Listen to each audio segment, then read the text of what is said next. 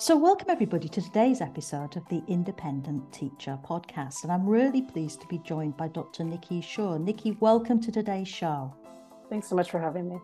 Now, we're going to have a really interesting conversation today about some of the research that you've been doing in terms of the gender gap and in particular about the overconfidence of boys and men. But before we do that, could you just give our listeners a brief overview of your career and obviously your own research interests as well? Yeah, great. So I did a PhD in economics. Before that, I actually did a master's in education. So I was always really interested in kind of this intersection of education research, but from a very quantitative kind of using statistics and economic models to understand big kind of trends and phenomenon. And so I did a PhD in economics at Oxford. And after that, I wanted to stay in research. During that time, I worked on a lot of different issues about gender, also about non-cognitive skills. So I worked on things about maternal labor supply, childcare, so all kind of very related to education. I also worked on how the people who you study within a classroom, so your peers, affect your learning outcomes.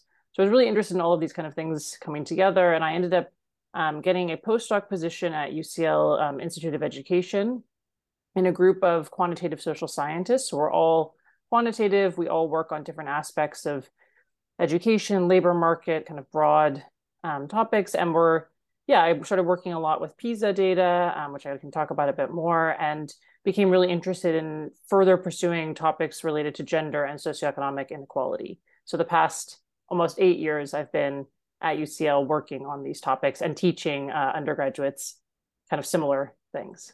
Gosh, sounds very interesting. And there are lots of things there, that, will interest our listeners.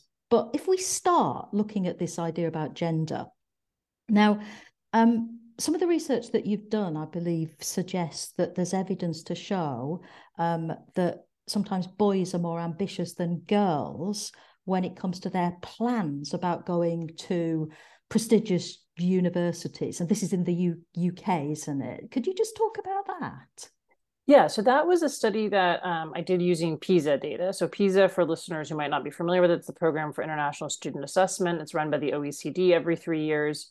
And every country gets to add a couple of questions to the background questionnaire that students do. So students basically do a test which covers maths, English, in the case, obviously, if you're in an English-speaking country, and science, so literacy and science. And countries can add these additional questions. So in 2015, England decided to add some questions about university plans. So the pupils had done these tests, and then they're asked questions, about their parents, their home life, and they're asked, importantly, do they plan to apply to university? And if so, where are they planning to apply? And I think this is an interesting question because they're not just choosing from a drop-down menu. They actually have to type in the names of the universities to which they plan to apply. And they're 15, so they haven't done their GCSEs yet, but they're in that year. So the PISA tests were done kind of in November, and then basically 6 months later, most of these pupils are going to take GCSEs. And so, they should be kind of thinking about this. 15 is a pretty reasonable age to have some plans. And what we find in that paper is that girls are 5 percentage points roughly less likely to say that they plan to apply to Oxbridge or to any Russell Group university. And that's even once you control for their prior attainment at Key Stage 2, their performance on PISA, the school they attend, their socioeconomic background. And I think that's a really stark finding. So we're basically saying that a boy and a girl at the same school with very similar or the same kind of sociodemographic background, the boy is still 5 percentage points more likely to say that he plans to apply to Oxbridge or Russell Group University. I find that really interesting. Where is that coming from? They should have the same prior attainment. They should have the same kind of possibilities, but we still see that difference. What are the consequences of overconfidence in men in terms of the job market? Because we've talked about it's there when they're 15 years old. So what then happens a little bit later on in life? Yeah, that's a great question. And that's something, so I've done a lot of research in another paper as well using PISA where we show that there is this kind of overconfidence. We have another paper where we show that boys even overclaim knowledge. And I became interested in kind of trying to understand, well, what are the consequences? So what does this all mean? And so using data on people born in the UK, in Great Britain, actually, in 1970, we're able to follow them from birth until now into the labor market. This is the British birth cohort study of 1970. And we look basically at, if we can construct a measure of overconfidence in adolescents, which we can using questions where the participants are asked, how good do you think you are in English? How good do you think you are in maths? And then we actually have some measures of how good they are. And we're able to kind of use the difference between how they assess themselves and how they actually perform on these tests to construct this measure of overconfidence. There again, we show that boys are overconfident, but what we're able to do is then use that measure to look at later life outcomes, because we follow these people up until now, age 46.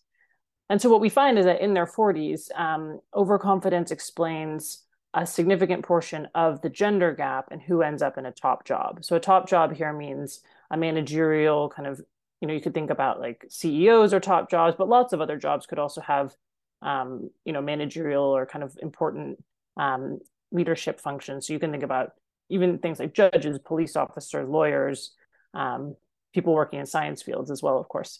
And so we find that this overconfidence in adolescence is explaining between 5 and 10% of the gender gap. And there is a gender gap. So men are more likely in their early 40s, age 42, to be in these top jobs. And overconfidence in adolescence is explaining a pretty significant portion of that. And I think that's a powerful finding, because this is something that's measured in adolescence, but we still see that, almost 30 plus years later, it is explaining part of why men are able to reach these top jobs. Why do you think the girls in adolescence are not as confident? And is it something to do with the education system, or is it something to do with just society and girls more generally? I mean, have you got any evidence, or have you got any judgments that you can make there? Unfortunately, I think it has to do with both society and then, of course, our education system reflecting society. So I have another paper where I'm using a longitudinal study of twins who are born in England between 1994 and 1996, so a more recent generation. And in that paper, we're basically looking at how boys and girls self-assess their maths ability, but we also know their maths ability, right? So we're actually there kind of looking at a type of overconfidence too. We're looking at how people assess themselves in maths, but we know how good they actually are. And interestingly, in that paper, we also know how the parents assess their children in maths, and we know how the teachers assess the children in maths. And across all of those groups, so the boys think they're better at maths than the girls, and actually, even if they have the same exact performance in maths. So boys just think they're better in maths. But teachers also assess the boys better in maths. And I find that the difference is smaller, but that's still really interesting. These are the people teaching the kids. They know how good these kids are in maths, yet they still are rating the boys higher, even if a boy and girl have the same actual maths prior attainment. And the same is true for the parents. The parents are actually, the difference is much bigger. They assess the boys even higher. So the teachers are a little bit closer to reality, but they're still kind of perpetuating these stereotypes. And I think that's an important thing to be thinking about. So clearly there is some kind of thing happening in how parents are transmitting stereotypes to the next generation, but teachers are unfortunately also doing this. And you mentioned society as well. Is that part of the problem? Obviously, we don't know for sure the mechanisms behind all of this, but it does seem like there are some ideas about, there are stereotypes within society about boys being better at maths and maths being viewed as more or fields related to mathematics being viewed as more masculine areas. And so I do think that those kind of society level stereotypes do influence how parents parent and how teachers teach. So yeah, unfortunately, I think there is that link there. I've worked in co-ed schools, and the last 15 years, or 17 years, I think I spent in a single-sex girls' school. So is the evidence suggesting then that perhaps it's better for girls to be taught separately from boys, so that you don't get those stereotypes developing from the teachers that you just mentioned there when you've done your study of the twins?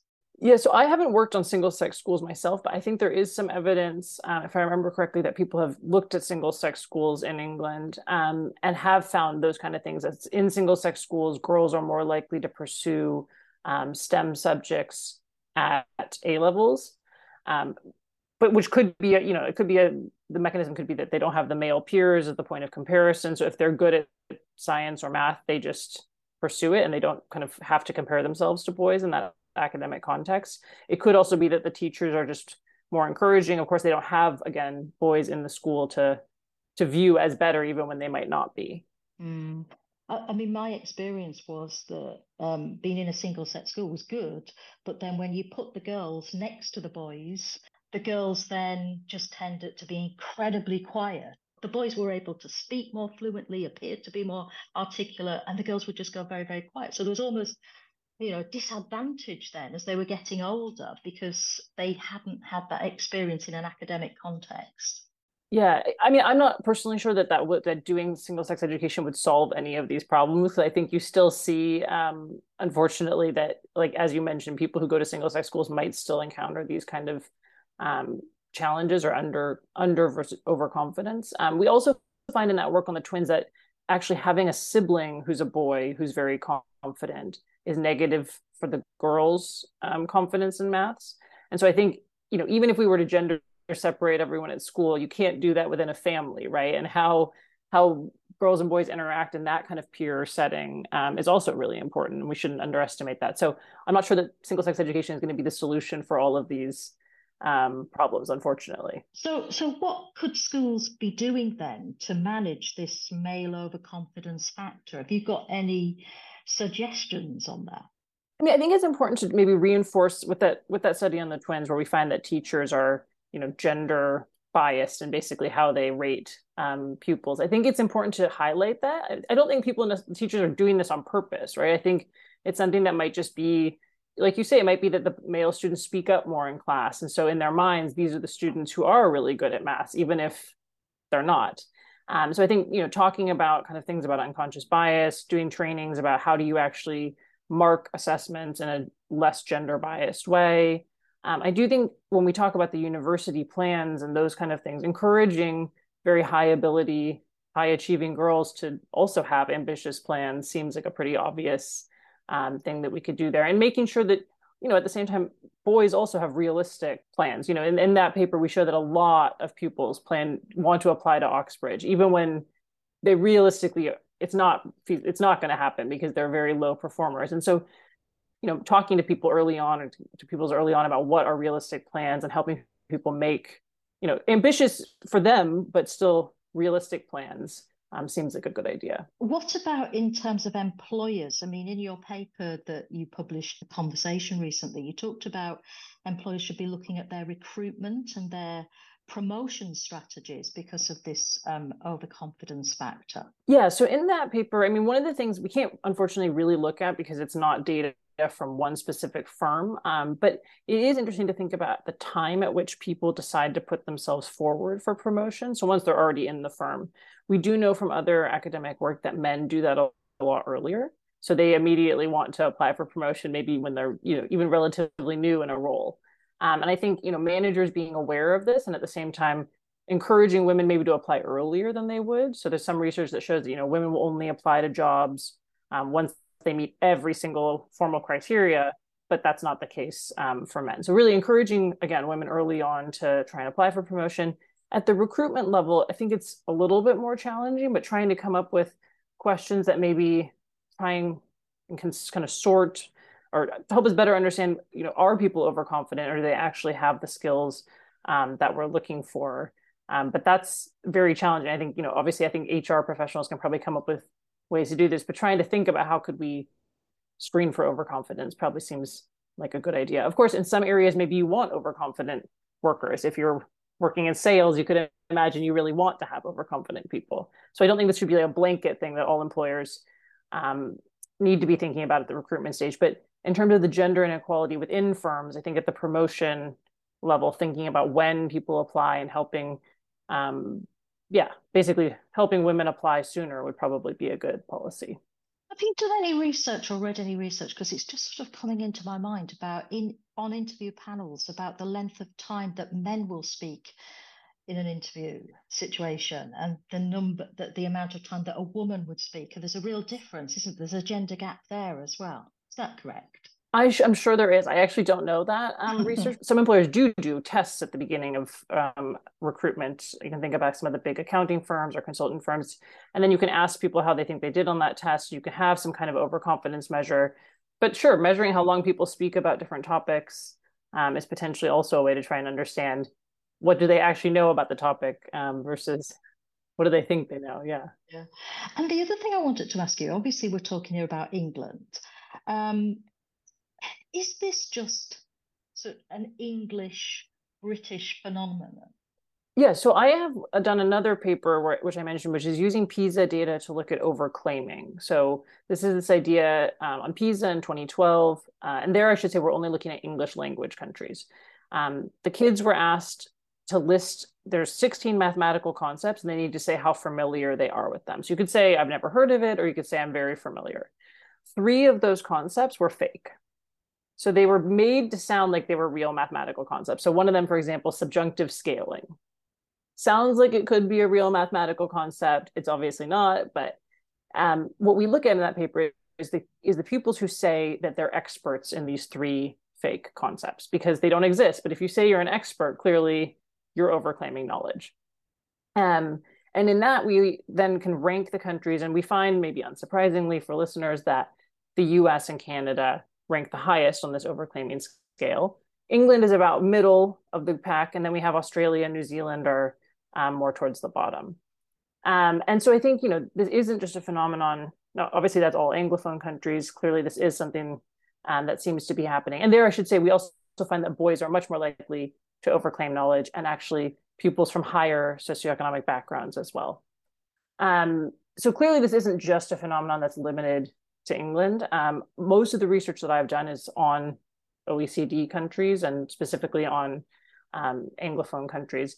But I do think when you talk to people about this research, I've talked to people from Latin America or from other European countries, it resonates with them a lot, which makes me think that this is not just a phenomenon in the countries where we're currently working. So I do think this is something, but that definitely needs more research to understand what are the implications then in those labor markets.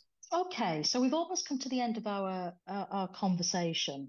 If I were to come and talk to you in about 10 years and we were to have this same discussion, do you think there'll be any improvement in terms of the gender gap in top jobs, or any improvement just generally about, women and their lack of confidence and compared to the men and their overconfidence? Will it still be a man's world? I mean, I hope it won't still be in 10 years. I'm optimistic. I do think this stuff is changing over time, although I do have to say, having worked with now people born in 1970, 1990, and I'm doing some work now with people born in 2000, and that's some of the PISA students that I mentioned as well. They're born around 2000. Unfortunately, in all of those kind of cohorts, we still see this gender gap. And 2000 is now already a while ago. But yeah, I think those are going to be the people, that will be in the labor market in 10 years, kind of trying to reach top jobs, maybe reaching them. And given that we saw in adolescence that they still had these gender gaps in overconfidence, that makes me a little pessimistic. I do think that at least there's more awareness around this, and institutional level change is happening. So hopefully the effects will be smaller. I think we have to be optimistic, even though the evidence shows that this is still a problem for that generation. Nikki, can I say a huge thank you for coming and joining us and talking with us today. There are so many more things that we could chat about, but at least this has got the ball rolling for some of our listeners. Thank you ever so much. Thank you for having me, Susan. Thank you. You've been listening to the Independent Teacher podcast. If you like listening to this podcast, please consider giving us a 5-star rating either on Spotify or Apple Podcasts.